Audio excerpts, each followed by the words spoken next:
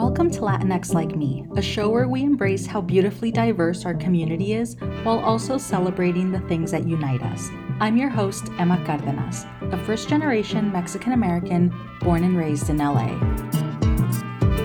I had a great time connecting with my fellow bookworm, Daniela Ayuso. A native New Yorker with family roots in Ecuador and Puerto Rico, she opened my eyes to two cultures I hadn't really been exposed to before. Of course, food is a major topic. The ceviche comparison was quite unique. But Daniela also shares her touching experience visiting Ecuador with her grandmother and getting to see her family history up close. We talk about her finding her footing in the publishing industry and how diversity and inclusivity are being addressed. And don't worry, we have some solid book recommendations for you too. Great. So thanks so much for joining me today. I'm very excited, and selfishly because when we talked earlier, you had told me that you were Ecuadorian and Puerto Rican, and I was like, oh my God, this is literally the reason I launched this podcast. These are two cultures that I really don't know much about, and I'm excited to not only talk to you, but I was really excited to do some research of my own. Ecuador is more than just the Galapagos, which are amazing, but I'm sure there's more to it. So I just want to quickly dive into your childhood. So you're first generation Ecuadorian, Puerto Rican American. Is that the right way to say it?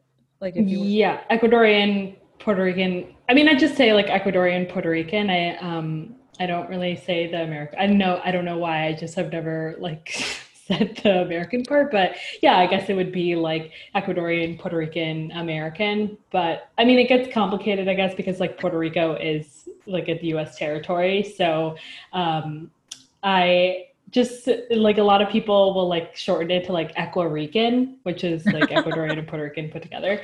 But yeah, I think Ecuadorian, Puerto Rican, and like X the American probably would work the best. Yeah. It's so funny right now that you said it.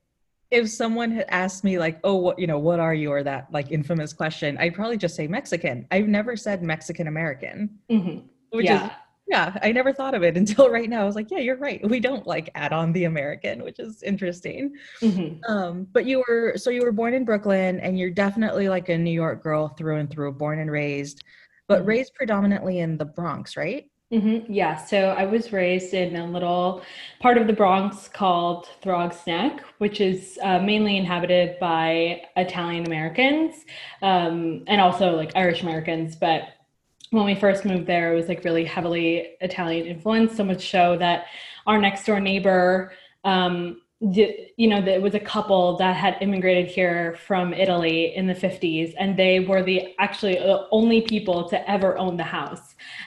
So they had the house like all the way until recently the wife passed away. So it was definitely like so interesting to live next door and to have like fresh figs just like given to us like at the end of the season, or just like tomato sauce. So yeah, that was kind of primarily, I guess, just to give you a little snapshot of, what my neighborhood is like. My parents are still there, as well as my siblings. So yeah, I mean, I go back every so often, but because of coronavirus, not really. Right. But yeah, that is definitely where I'm from. And I've kind of moved around throughout the 5 boroughs except Staten Island. So I just like to say the 4 boroughs. So I definitely have like a piece of me in every borough that I've lived in, which is pretty nice. Yeah, and it's interesting because I think people's assumptions off the bat is that the Bronx and it must be full of like Dominicans, which was my initial thought. So it's interesting that this neighborhood where you grew up had a very different makeup or a different demographic. I want to dive back in because I know you had said that it's your mom who's Ecuadorian and your dad who's Puerto Rican. What are some like Ecuadorian or Puerto Rican traditions or customs that were a part of your upbringing?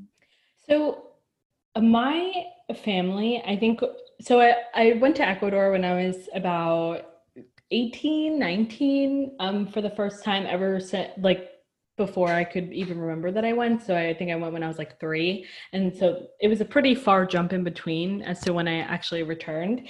And I had realized really how diverse the country actually is. And, after going, just Googling and just research kind of commenced, and I realized that it is actually the most biodiverse country Mhm. of its size. So it's Yeah. pretty small, but you have kind of the coast, all the way to the west, and then you have the mountains, the Andes, and then you have the kind of flat plains, and then you have the Amazon, which is all the way to the east. So I would say that every part has its different culture. And whenever I Google like Ecuadorian food, some of it is similar to what my grandma and, my mom had participated in when I was younger. And some of it is just not, it's just kind of like our own little traditions. So I would definitely say like Christmas is obviously a big thing. Something that my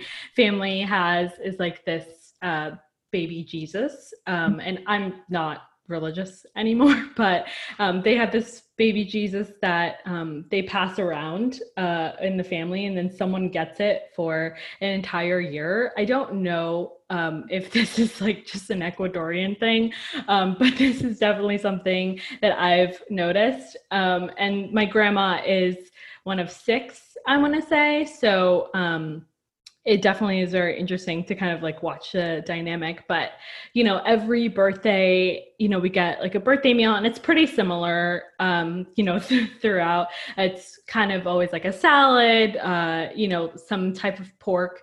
We do these like pork cubed, and they're like fried for like hours, and they're just like sitting in this huge kind of it looks kind of like a wok, and it's What's that just called? The dish, she calls it like fritada, which is just like fried. right? But it's literally just like pork in cubes. And she puts it in there. And so my grandma lives with my 2 aunts as well. So, it's just the 3 of them cooking. And that's one part of the meal. And then another part is definitely like a salad. Like every single time I went over to my grandma's house, there was always a salad involved. And I just had never like really like wrapped my head around that this was normal. So I don't know why. Like salad to me was just like such a strange territory. And then we had this hot sauce called ají, and it's basically made with these special tomatoes that you can find in like some grocery stores. No one will ever tell me the recipe because it's just like one of those things you just learn, and you kind of have to like sneak glances whenever they're making it, but conveniently they always make it before I get there. Yeah, so it's just like secret, and I can put it on literally anything, like anything from like a bagel with cream cheese. I would put it on there to the pork I was talking about earlier. It just really is that good. So I would say that is definitely something that is probably more consistent throughout, not even just my family, but throughout all Ecuadorian cultures. And then I would say the biggest thing is probably ceviche. That is probably like more of a tradition if it's like a bigger party. Mhm. So if you're having like a just someone's birthday party, or like just a bigger event where more than 10 people show up, then ceviche is probably being made. And my family usually makes the shrimp version, like not Mhm. the like fish.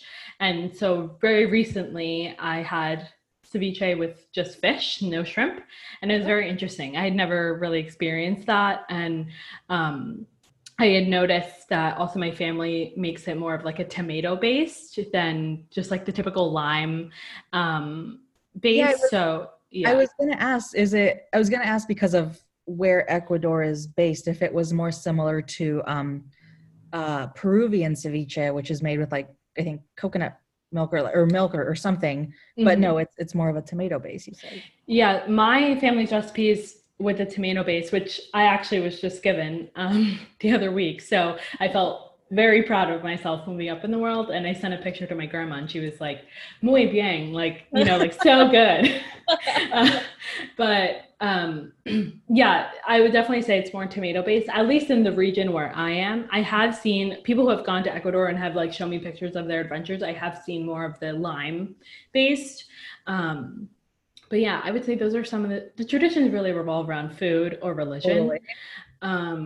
What So region is your family from? More like the coastal or? no, they're actually from a little town. It's not really that little, but it's about 2 hours south of Quito, which is the capital. It's called Ambato. So they're from my grandma's house. When you walk up to the roof, you can just see like two volcanoes just like chilling in the distance, Wow. which is like pretty epic to be honest. And I didn't really realize how close they were actually to her house, but it's I would say it's the region almost like right before the Amazon. So that's kind of where I would place it. But yeah, that's a little bit about the traditions. That's awesome. Yeah, Ecuador is a small country where I think you can like drive across the entire country in like 8 hours or something. Yeah. Which is pretty, just like thinking of America, that's such a massive country that you forget. You're like, oh, that's right. Like not everything is this huge. But no, that's really interesting. And yeah, I'm gonna have to look into ceviche. I just started making Mexican ceviche for the first time. I've always been terrified to make it. I'm like, it's okay, I'd rather buy it. Like it's safe. I just didn't want to poison myself on accident. But it turns out it's very easy to make the kind of ceviche that we make. So, but Is I'm very it? I proud of don't you. know. I don't know much about Mexican ceviche. What is it like? So it's the fish. Well, you can make different kinds, but the kind that I grew up eating is fish ceviche. So it's tilapia, and you just cube it, and then so you cube the tilapia, and then you throw some onion in, and then you squeeze a bunch of lime so it covers it, and you leave it in the fridge for a few hours so like the lime basically cooks the fish, and Mm-hmm. then when you're ready to serve it, you throw in some cilantro and tomato, and that's it. Oh, And that sometimes sounds. a little bit of jalapeno if you want, like chopped up jalapeno. And then Mhm. that's it. And yeah, you just like toss it together and eat it with chips or a tostada. And then I, of course, douse every bite in Cholula. So, Mhm. but yeah, Yeah. very simple, very easy. I love it. Like in the summer, it's perfect. When I don't want to cook, Mhm. I'll just literally walk to Whole Foods, buy like a fillet of tilapia, put it in there. Like I'll do it in the morning, and then by lunchtime, like it's ready. Oh, that's amazing. Yeah, Yeah. one thing I will say, Ecuadorians love their ceviche with popcorn. What? That is something like super interesting, and every time I have it, I'm like, we have to pop popcorn. Like it's just like an in natural instinct in me that's just like awakens, and it's like, okay, popcorn. Yeah, that was definitely something. You can eat it with chips or whatever you want, but Is like in the city. yeah, you just kind of put it on top and Uh-huh. just kind of like munch while you're like kind of soup. I call it just like a cold soup. That to Uh-huh. me is what it is. So just when you're like, scooping it, you just kind of keep the popcorn in every bite. Yeah. It's really delicious. I really recommend popcorn with Interesting. any type of ceviche. Yeah. So, you had mentioned that you went to Ecuador, I guess, for the first time that you actually remember, when you were 18. What was that experience like, and what was it like compared to the States? Yeah, so I went with my brother and I went with my grandmother and my aunt. And I would just cherish this experience so much. We went for 3 weeks in the summer, which Ecuador, because it's south, well, where we are is south of the equator, the seasons are switched. Mhm. So it was, they call it the eternal spring because like it just never really leaves the 60 to 70 temperature range, which is pretty I nice.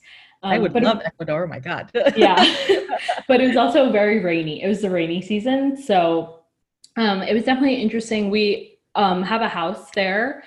It was just great to be able to kind of place the pictures from what I've seen when I was younger to, actually walking into the gate and like, finally starting to remember a little bit of what the house looked like. And, for me, I had never been around so much like, I mean, there were just like mountains and volcanoes, and then there were like towns and cities, and you know, you could drive 20 minutes and you can be on the top, you know, of a hill and just like see the whole city, and then also turn around and like see a mountain or a volcano.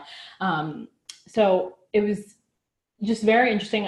I think the experience was definitely enhanced because I went with my grandmother, and she knew the ways of the town. And you know, it's very interesting because in Ecuador you get your gas from a man who like comes around at like 6 o'clock in the morning with gas tanks, and Oh, he just like shouts like, I'm here.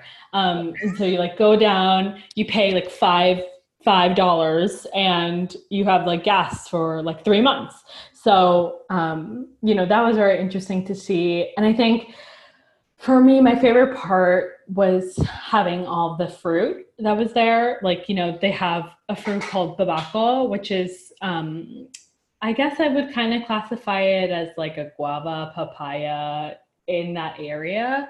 But she would make this juice, and it was, you know, so amazing. And I don't think you can find that fruit here. So definitely it was just like once in a lifetime that my grandmother was like making this fruit from the country where, you know, she's from. And there were just so many little things. Like a taxi ride is like $2, and it'll like take you like all the way into town, where I feel like the equivalent Uber here would probably be like 20 or $30. So that was definitely nice. And something else about Ecuador is that it does use American currency. So people are always shocked to hear that, but it actually made things very, very convenient. And then when you get into town, there was like this huge market in the middle of town, and just everywhere there are just food stands of people, you know, selling pork, or you know, selling fish, or selling bread or cheese. Um, and I think one of my favorite meals is definitely like in the morning when I would wake up and she would just have like this piece of bread, which is kind of like sweet bread. And then in the middle, it's like this cheese. Um, I guess I would kind of compare it to halloumi cheese. I don't know if you ever had halloumi cheese, but it's kind of like that. And it's like soaked in a brine. And you would just melt the two together, and it kind of makes this kind of tart, somewhat sour sandwich, but then you like pair it with hot chocolate, and it's like cocoa, you know, from Ecuador. So it really can't get any better. So that's what I would wake up to, you know, like every single day, for 3 weeks. And, you know, it was just little things like that. We did go to this other town called Baños, which is literally just translate to baths, bathrooms. because Oh. yeah, I, or just, it's yeah. funny. I think of bathrooms, which is interesting and something we can get into later, but just like the little differences between words in different countries where like it means one thing in one country. But yes, tell me about baños. Yeah, it was.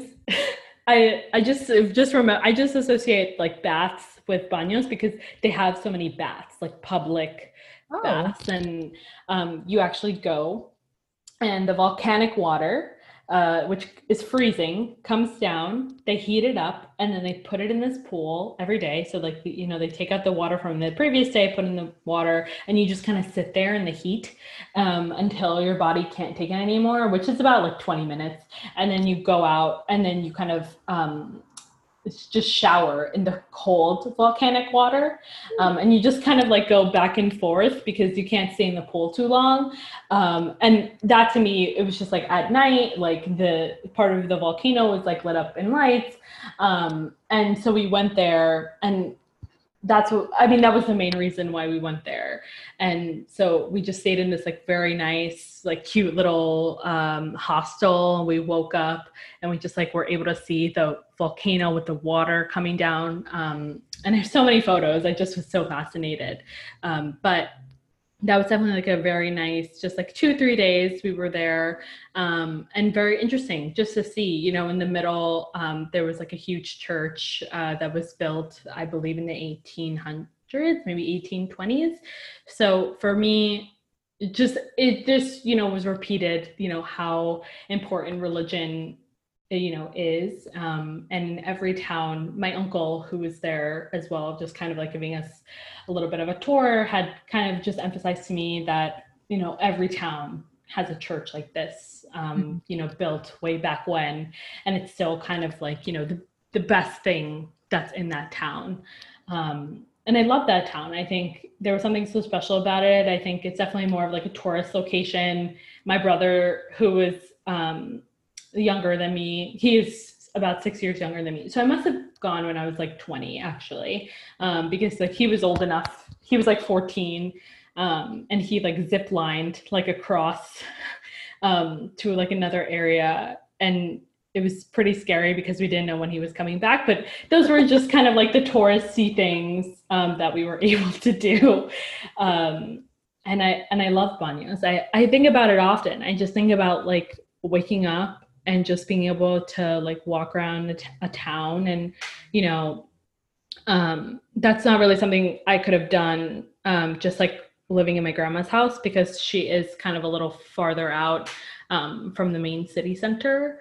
So that was Baños. And then we went back to Ambato, and it was, you know, it was kind of just really nice to kind of see her in the house that her and my grandfather, you know, had basically built and, you know, made their own. And it just had seen that there were so many memories in there. You know, for me, it was just being able to see that and see how, you know, at home she felt and in place, and she was able to move around comfortably, and like put a fire on and just kind of be able to sit there, you know, all really, really meant something to me. And I would love to go back. I think we'd always talked about going back, you know, like now that I'm a little bit older, and my brother's older as well. I don't know if my sister's quite old enough to appreciate no internet for 3 weeks, but yeah, that is definitely something that I would like to do in the next year or so. Just like go back with her, and kind of just live there, maybe, you know, for longer than 3 months. Who knows?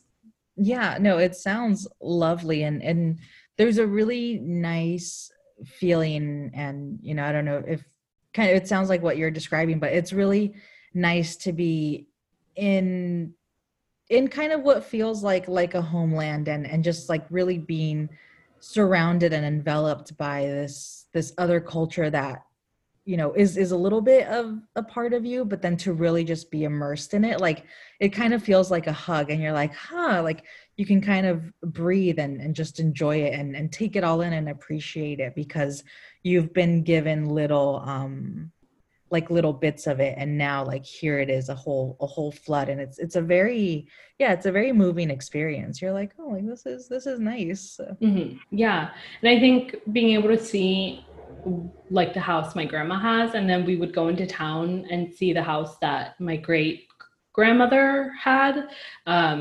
And like, you know, right across the street, like all these memories were like flooding back to me, like right across the street from her house, which is in the city center, you know, with a store that they had, and you know, it's now closed down, but it was just so, I felt like I was in like a fever dream of like, I've definitely been here before, and I know this place, it feels so familiar to me.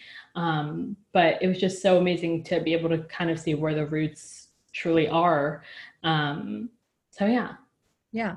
What are some other I guess typical, what are some or are there any Puerto Rican dishes that you were also raised with? Because I know both your parents are from two different places, and I'm guessing, and just from living in New York, there is a bigger Puerto Rican community there. So I feel like that's maybe easier to come about. I don't know if is there an Ecuadorian like community? Yeah, I would say in Queens, which is where my grandmother lives right now, particularly in like the Jackson Heights area.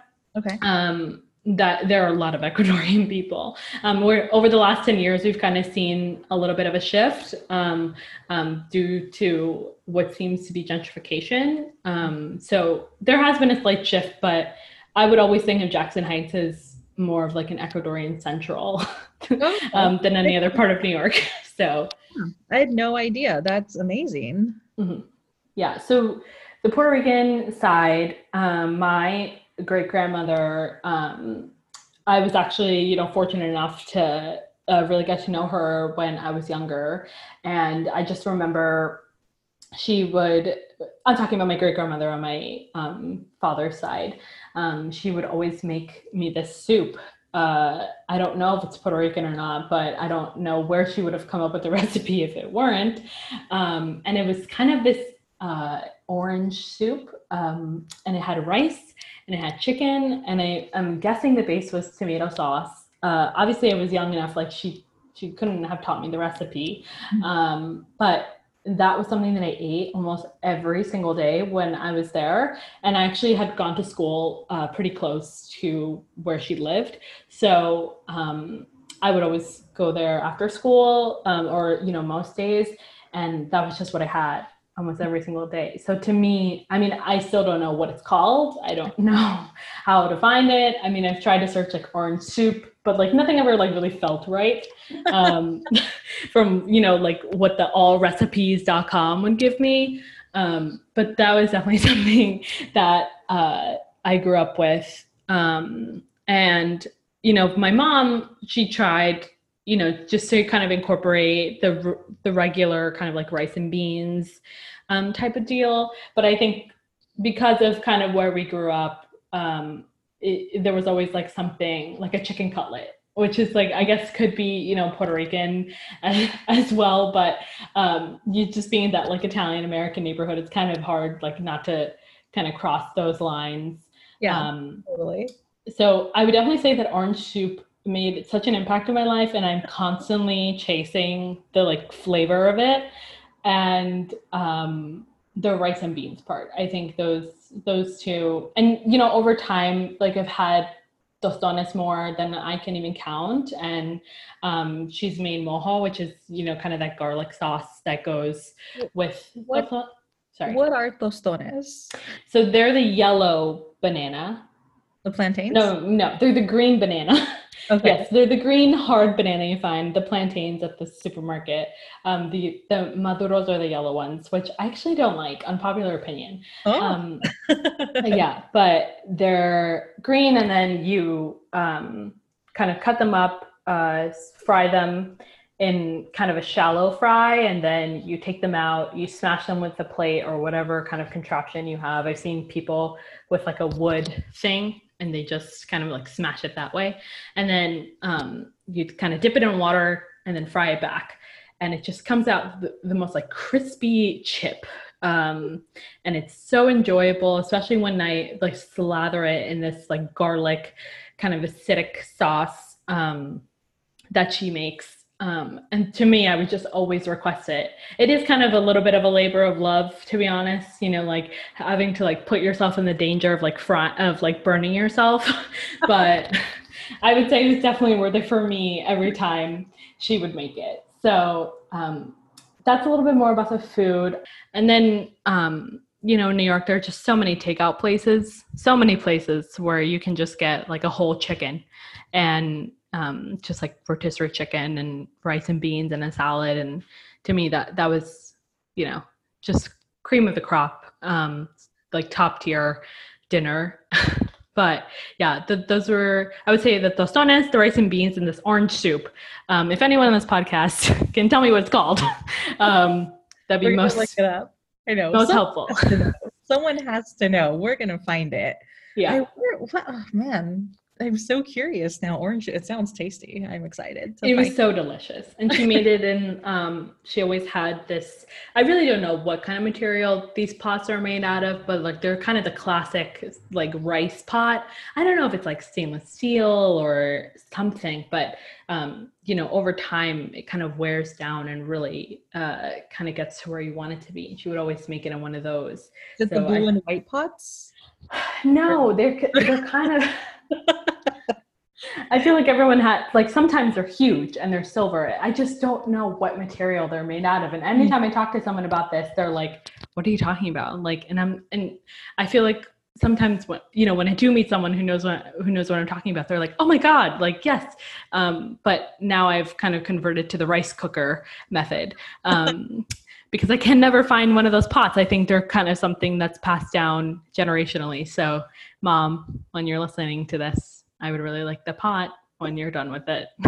Put it in the will. Yeah. It's so funny. I'm like waiting for COVID to be over or managed, because I'm just like dying to go to Mexico to shop for a bunch of stuff. I'm like, I need decor and I need some like guayaberas because I've decided to just embrace that look with leggings.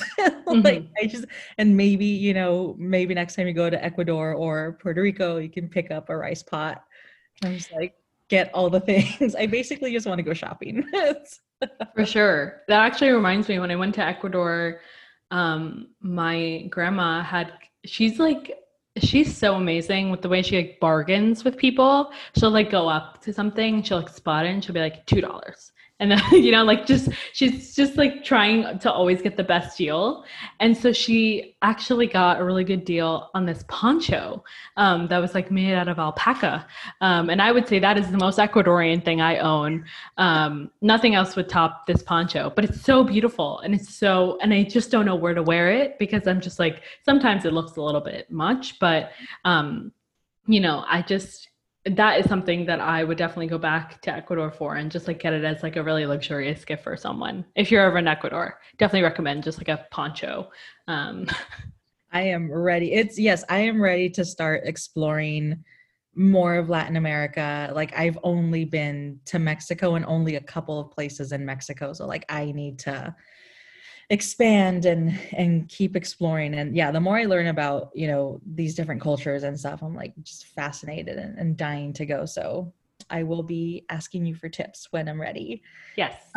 But let's talk about books. I'm so excited. So that's actually how our paths crossed via the whole Bookstagram community, which for people that don't know, it's like people on Instagram that love to talk about books and share photos of books and talk about what you're reading and all of that stuff. And it's nice to obviously like every brand, publishers are also um, on Instagram and connect with that community. So it's really cool.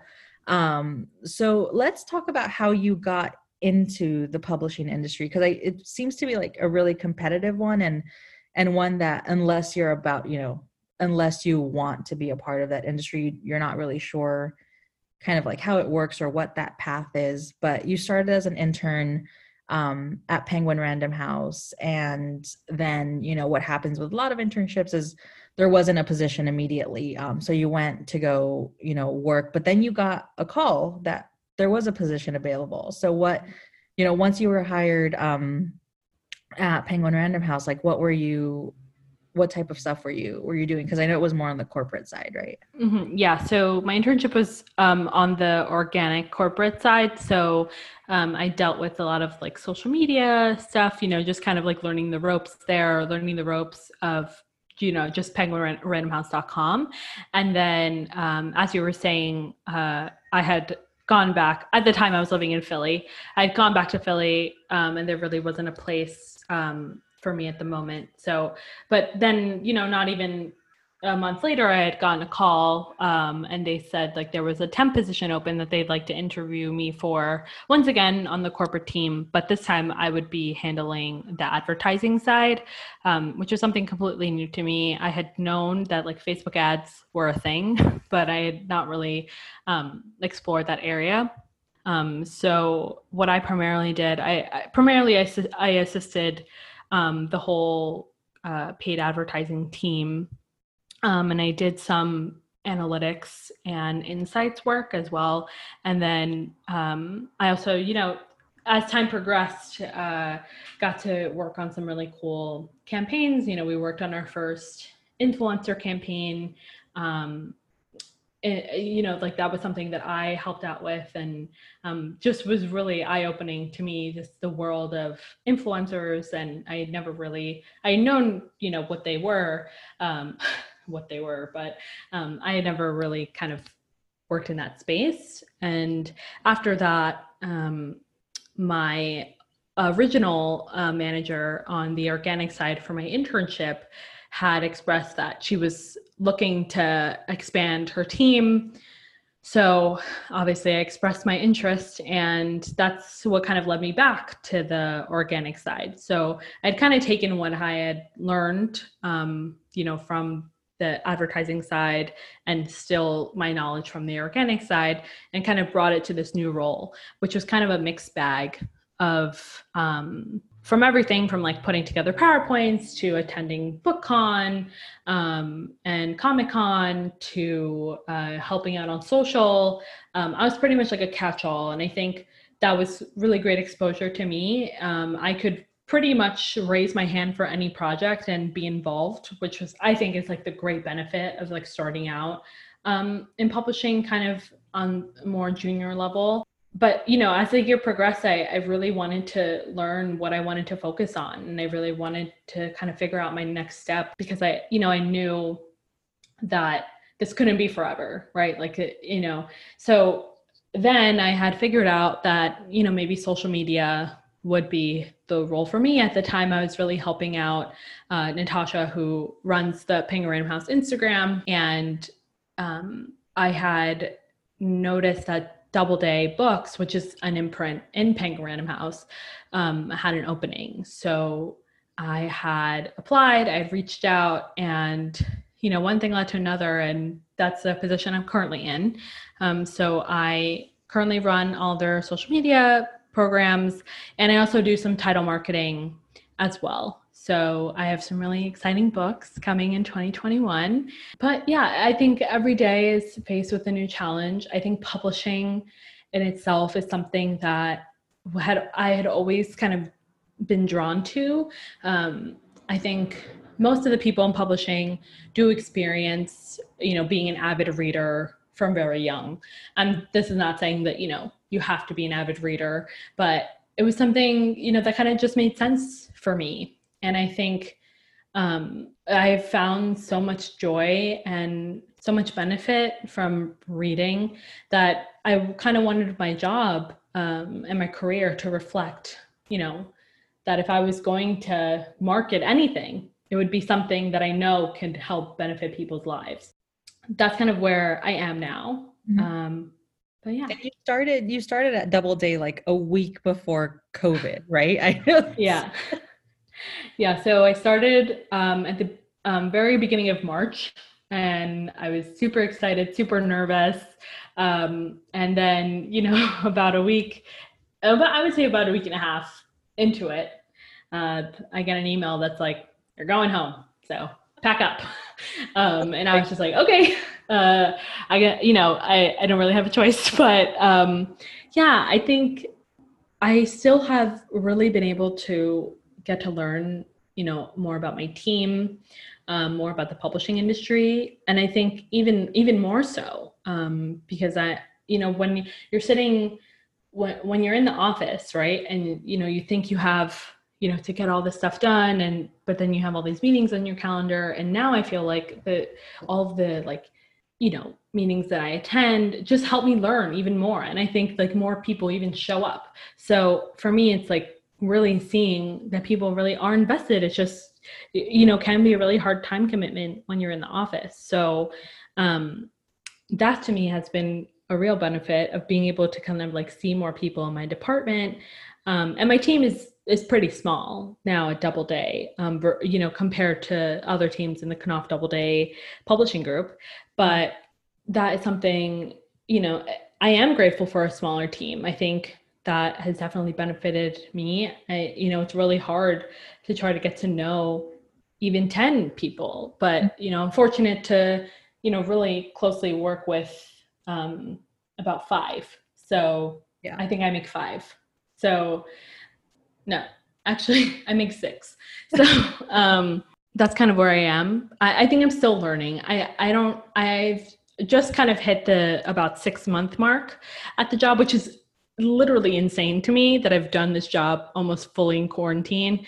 And I mean, the way, it's kind of looking, I may be still doing this job coming, hitting the year mark. So it's definitely been a learning curve, but this is something that I will never, ever forget. And I think in terms of my marketing mind, it definitely has kind of pushed me to think more outside the box. And, something that's really important to me is inclusivity, whether that's in our titles, and the photos I take for social. And it just really is hard.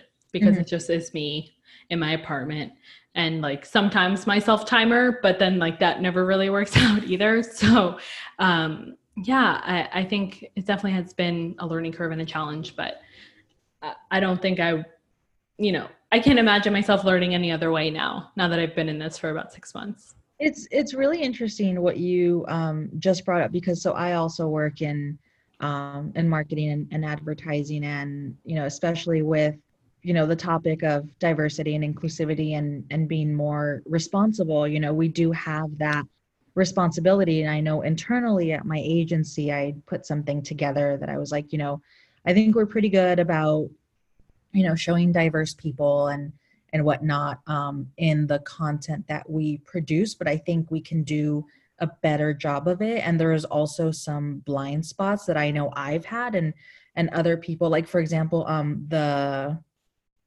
like disabled community, like that's also something that we need more visibility into. And so I drafted something just internally again for the agency that was let's make sure we're doing higher percentages of showing more inclusivity, and like in just some guidelines for everyone who's creating content for our various clients. And it was, yeah, it was just something that I felt needed to be, instead of it just being like understood, but I feel like it's something that needed to be said outwardly, and I think that helps hold people accountable. But when you throw COVID into the mix, like it's actually delaying some of it, because our content studio, like it's not safe to have a lot of different people going in there, and so we have one or two people who happen to be white creating the content. So when you need hands or something, like they're white, because it's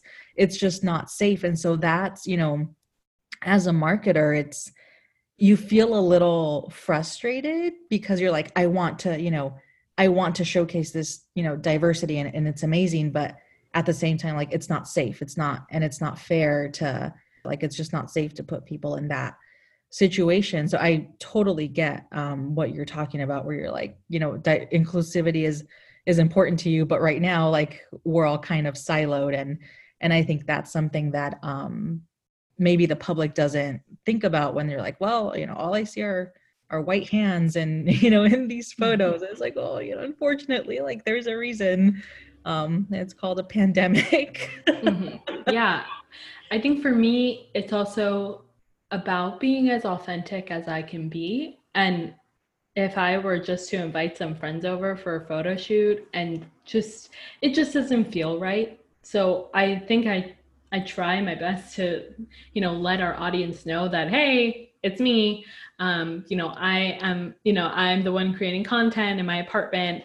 I think that level of transparency, I hope has really helped kind of shine a light, I kind of brought to the spotlight, kind of that it is truly just me. And I think, in some ways it's helpful to be that transparent about the situation. I think there's just so much going on in the world and in our lives. And I feel like it can really be hard to kind of trying to process this information or not understand why a company is making a decision that they're making. So if I can kind of help along in that process and kind of just make things a little bit more clear, then, I think that's part of my job. And I think that's something that is also really important to me. So hopefully more to come in 2021. I had a lot of plans in the first week that I started. I know. But yeah. It's so yeah, just talking about diversity and publishing. I know it's a big conversation right now, and it, from what I've seen, like it does appear that the decision makers are really listening. And because as with any corporation and company, like there are different levels, and what really is needed for change is for those like decision makers to also listen and make change. And but it does appear that they are listening, and there's some changes and discussions happening. Would you think Is that like fair to say? And I know you obviously don't speak for the entire publishing industry, but like your experience, how has, have those conversations been happening internally? Yeah, I think what's really important to note is that from the minute I started Doubleday, like my opinion was always welcomed, and if not, like extremely encouraged. I think like that is something that the management that I work with specifically really does well.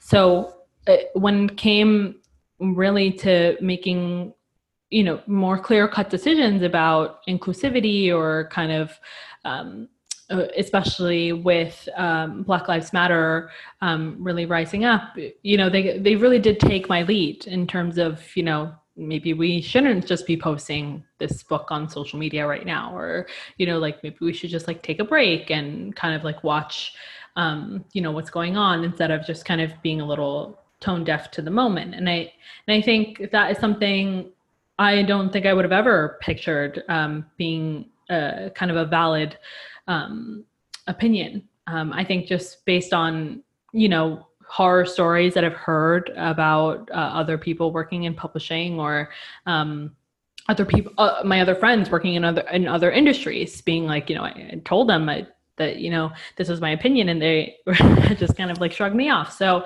I think before it's been, and this is also a separate conversation, but really you don't want to rock the boat as like the, as the person of color or whatever, because it's speaking up makes you be labeled as like difficult or aggressive or whatnot. Whereas now, and it's great to hear that it's encouraged and that your opinion is valid, because it is. And I don't think, for a long time we've been othered or labeled as difficult. And, no, obviously that you can only be told that so many times before you stop sharing your opinion. So it's amazing to hear that your opinion is valid, and not just valid, but that it's encouraged and listened to. So that's fantastic. Mm-hmm. Yeah, I mean, I think for me, it really is about the idea of getting over that you aren't psychologically safe. And what that means to me is that I can speak my mind freely in a respectful way, have valid concerns, and not fear that I will be reprimanded either by upper management or, so it did take me like a long time, especially as like a person of color in publishing. And sometimes, one of the only people of color in the room. So I think for me, once I kind of realized how welcoming they were, and how they were like, no, like we want to hear your suggestion here, because like you're the one that is looking at social, almost all day. So for me, kind of proved that like, wow, I really know how to do my job, and like, I really know what I'm doing here. And I think that also kind of has a little bit of a borderline of imposter syndrome that I feel like, a lot of people face, especially when you are, just starting out in your career. And sometimes like I don't have all the answers, right? Like I'm learning just in this business, as everyone is, every day. But I'm really thankful that I am, able to kind of see, okay, this is not the best move for us right now. Like, let's push this off. Let's see where we are at, in maybe 2 weeks, and then kind of resurface the conversation. And, I really have to give credit to my direct supervisor. She is definitely the one that will just call me and just be like, what do you think of this? Like, like, should we act on this? Should we not? And for me, that open line of communication, and the open line of knowing that she's always kind of like listening, is really helpful. And I completely understand that is not everyone's experience in publishing. And I am not oblivious to that fact, but, at the same time, I think if something is being done correctly, then I think we should really, shine a light on that as well. Yeah, no, I think that's important as well. And I know, with all this talk of changes and, companies and corporations coming out and saying, we're going to do better, we're going to do better. And we're listening. I think what's a little bit hard in the eyes of the consumer is the whole waiting game. Like they're like, well, why aren't these changes, happening now?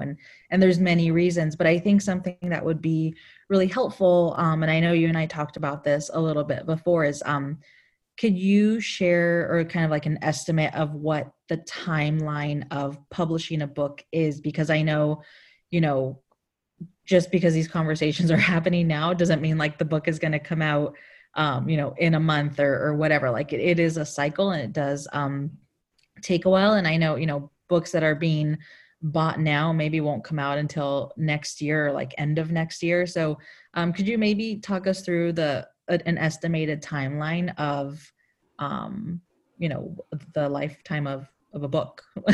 Yeah, I would say it's probably safe to assume that if a book gets acquired today, that I would say it would take maybe a year to a year and a half to, actually bring it to the stores. And it takes from everything, once the editor gets the submission in. And this is something that I didn't really understand, but it is such a fast paced process for the editors. So, I mean, I think part of the problem is too is that they aren't the only ones getting the submission, right? Like the agent is submitting it to multiple houses, multiple imprints, and if you're not fast enough, then like you've missed your opportunity there. And I think that's also a really important thing for that I didn't really understand. So it starts there, and then from there, you're kind of in this waiting game, right? So, you're waiting for the edits, you're waiting kind of until it's kind of, I guess, there to present in manuscript form. So from there, we have, marketing meetings, publicity meetings where we hear about the book. And then this is how it works for me. I get to basically put in a bid for the book that I'd like to market. So one of the books that I'm marketing next year is called Brood, and that's coming out in March 2021. But when I found out that I was marketing that book was at the end of March 2020. So there was obviously a process before that of acquiring and making sure that it was at least like manuscript ready. And now that I am the marketer, I'm going through these motions of constantly kind of changing what I want to do. Now I have about 6.5 months until the book comes out. That 6.5 books it seems like a long time, but in reality, it's not. Like, I think I had a marketing plan in the beginning in March 2020, and now that COVID has continued, I've completely changed what I've wanted to do. Mm-hmm. So, you're granted this year before the book comes out, and it does really feel like a long time to the consumer. But as the marketer, it feels like a blink of an eye, and the book is at my doorstep. So I would say definitely about a year and a half. And then also there are other parts of publishing, like library marketing, academic marketing, sales, obviously editorial, publicity, and then there's us marketing. So there's so many factors, there's so many players that have to each get their, thing right when it comes to their time, production, designing the cover, and that's why it kind of takes so long, and especially during COVID where things, are a little bit slower. There was a New York Times article quite recently about printing and publishing, like fearing that's going to fall behind because of COVID. Mm-hmm. So there are definitely more factors now than I think in the past when it comes to publishing a book. But yeah, just to give a little snapshot, I'm sure that I'm missing pieces because it's the first time I've ever worked in a division, in an imprint. And I think also like another con of me not being in the office is you kind of get to see the book come to life in the office, right? Like it passes by you, from, bound manuscripts to galleys to ARCs. And now that process is kind of taken away, because of the situation we're in. So I'm hoping that by next year I can truly see, what it's like in the office for a book to be, from acquisition to, when I post the first finished photo on social media. But yeah. Totally. Yeah. So it's, I mean, and it's cool to know that you're working on stuff that's coming out next year. I think that's very exciting.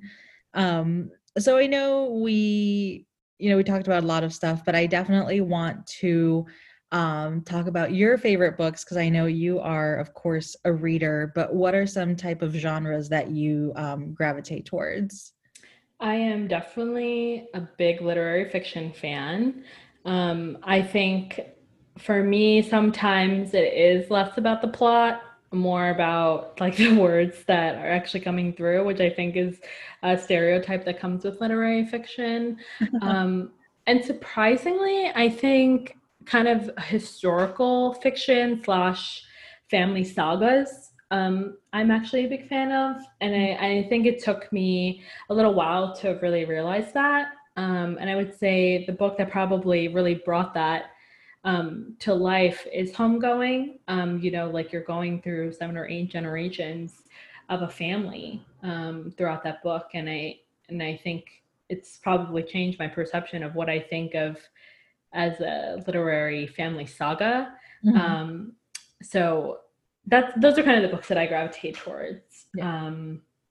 And those are the books that I definitely, uh, really do like to work on. And I also really do like romance. I think some people really underplay it, and I'm just like, you're sleeping on romance, because there are just so many like witty and just like so steamy moments. It's like I could never get this from another genre, like sometimes it's exactly what I need.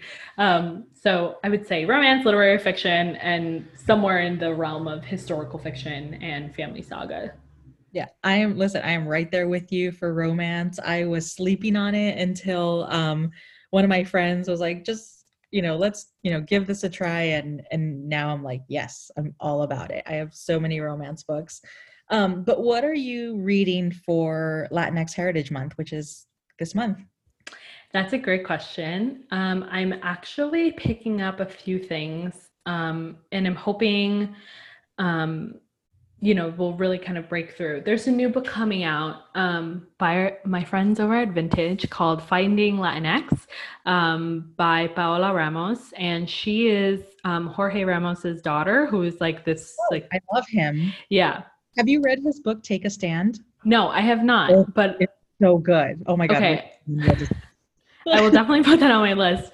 But Finding Latinx is, about the term Latinx. And, she goes through and kind of, uncovers, where we even came from this term, like why it is so controversial, and kind of about different experiences like within the Latinx community. So that's something that I'm hoping to read. It comes out in later October, but that is something, that's definitely on my list, and I would consider, as like a pre-order purchase, for Latinx Heritage Month. And I think I also want to dive into some classics, like, Love in the Time of Cholera. And I was also thinking about picking up, Bodega Dreams by Ernesto Quinones, who I was, at the, last Latinx Heritage Month event that we threw last year. And he's just like so, charismatic and like just so like open and willing to have a conversation, he was such and a great speaker. I happened to be in New York on vacation for that event and I went and we didn't get to meet, but I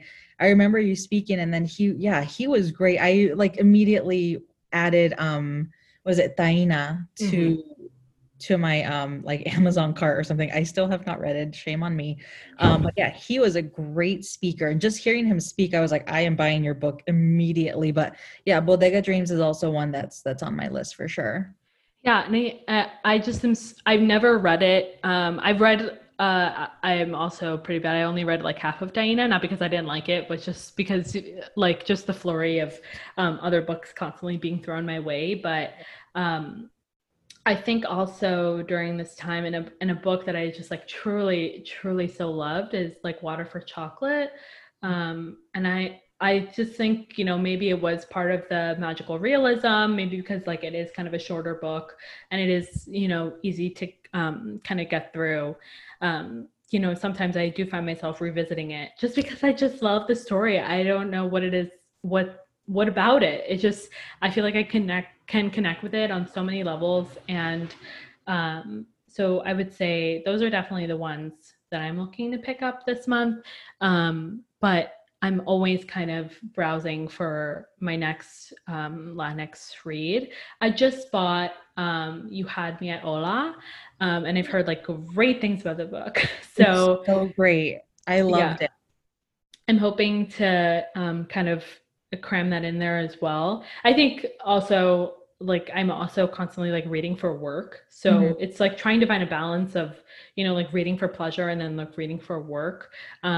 So those are my hopefuls. Hopefully I can get through at least like two or three, but we'll see, where the month takes me.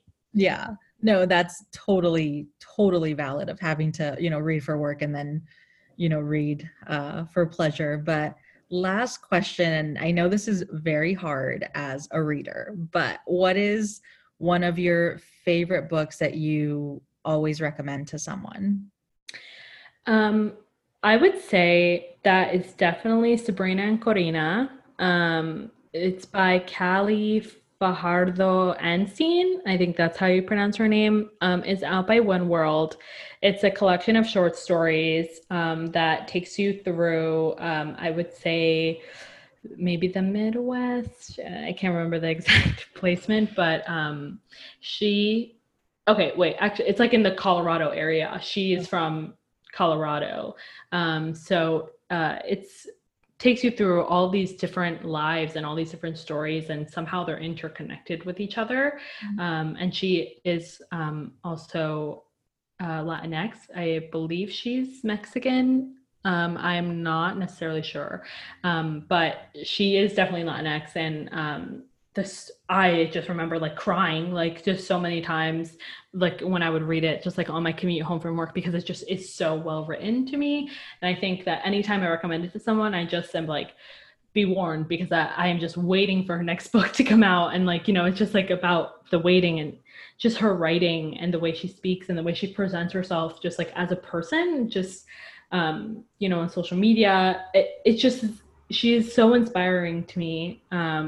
And that book truly just made me feel so seen in a way that I was having a really hard time really seeing myself in Latinx literature. And that is definitely probably one of my top recommendations of all time. But I will also give a small little shout out to Homegoing, because that book just, I think, transformed me as a person. Just being able to just appreciate like true storytelling, and just being able to have insight into something that I am aware of, like the history of slavery, but just having it be presented in that way of just like this generational thing, and like how one thing that happens to your ancestors can affect your whole life. And for me, I just absolutely adore those two. Those are always the ones I always go back to. I love it. Well, thank you so much. I really appreciate you taking the time to chat with me and to share your stories and to share more about Ecuador, which I think is a country that's unfortunately and often overlooked. So I hope more people learn about it and add it to their travel list, and to share your books, because I know I always love to talk about books with you. So thank you so much. Yeah, thank you so much for having me. This was really a lot of fun. And I hope, if anyone ever has any questions, I'm always open to talking about publishing or just like my experience or any tips or advice. So just want to put that PSA out there. Thanks for joining us today. Latinx Like Me is executive produced and hosted by me, Emma Cardenas. Remember to subscribe and follow us on Spotify, Apple Podcasts, and Google Podcasts.